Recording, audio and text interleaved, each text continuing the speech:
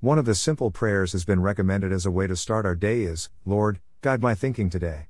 We have complete and total control over what we choose to think about, so inviting God to guide us is a form of surrender to Him.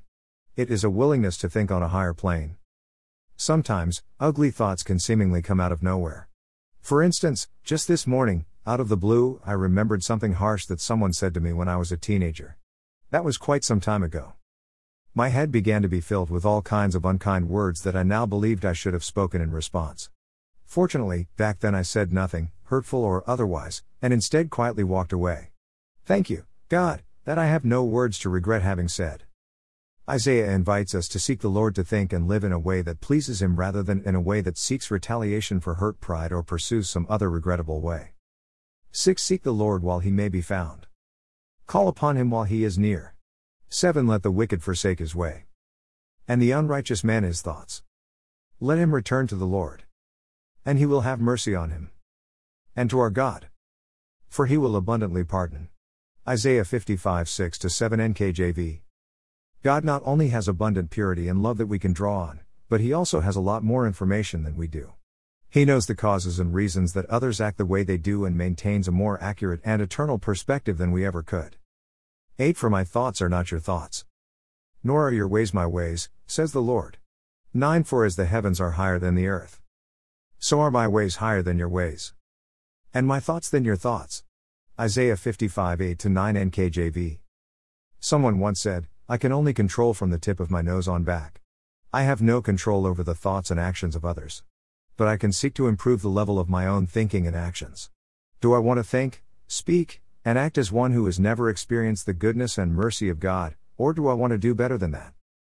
In Matthew 13, Jesus told a parable in which there are 4 kinds of soil, each representing a different response we can have to the seed of the sower, the Word of God.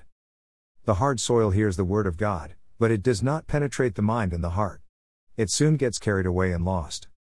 Stony soil hears and receives God's Word, but once the seed germinates, there is no depth to let it survive and grow.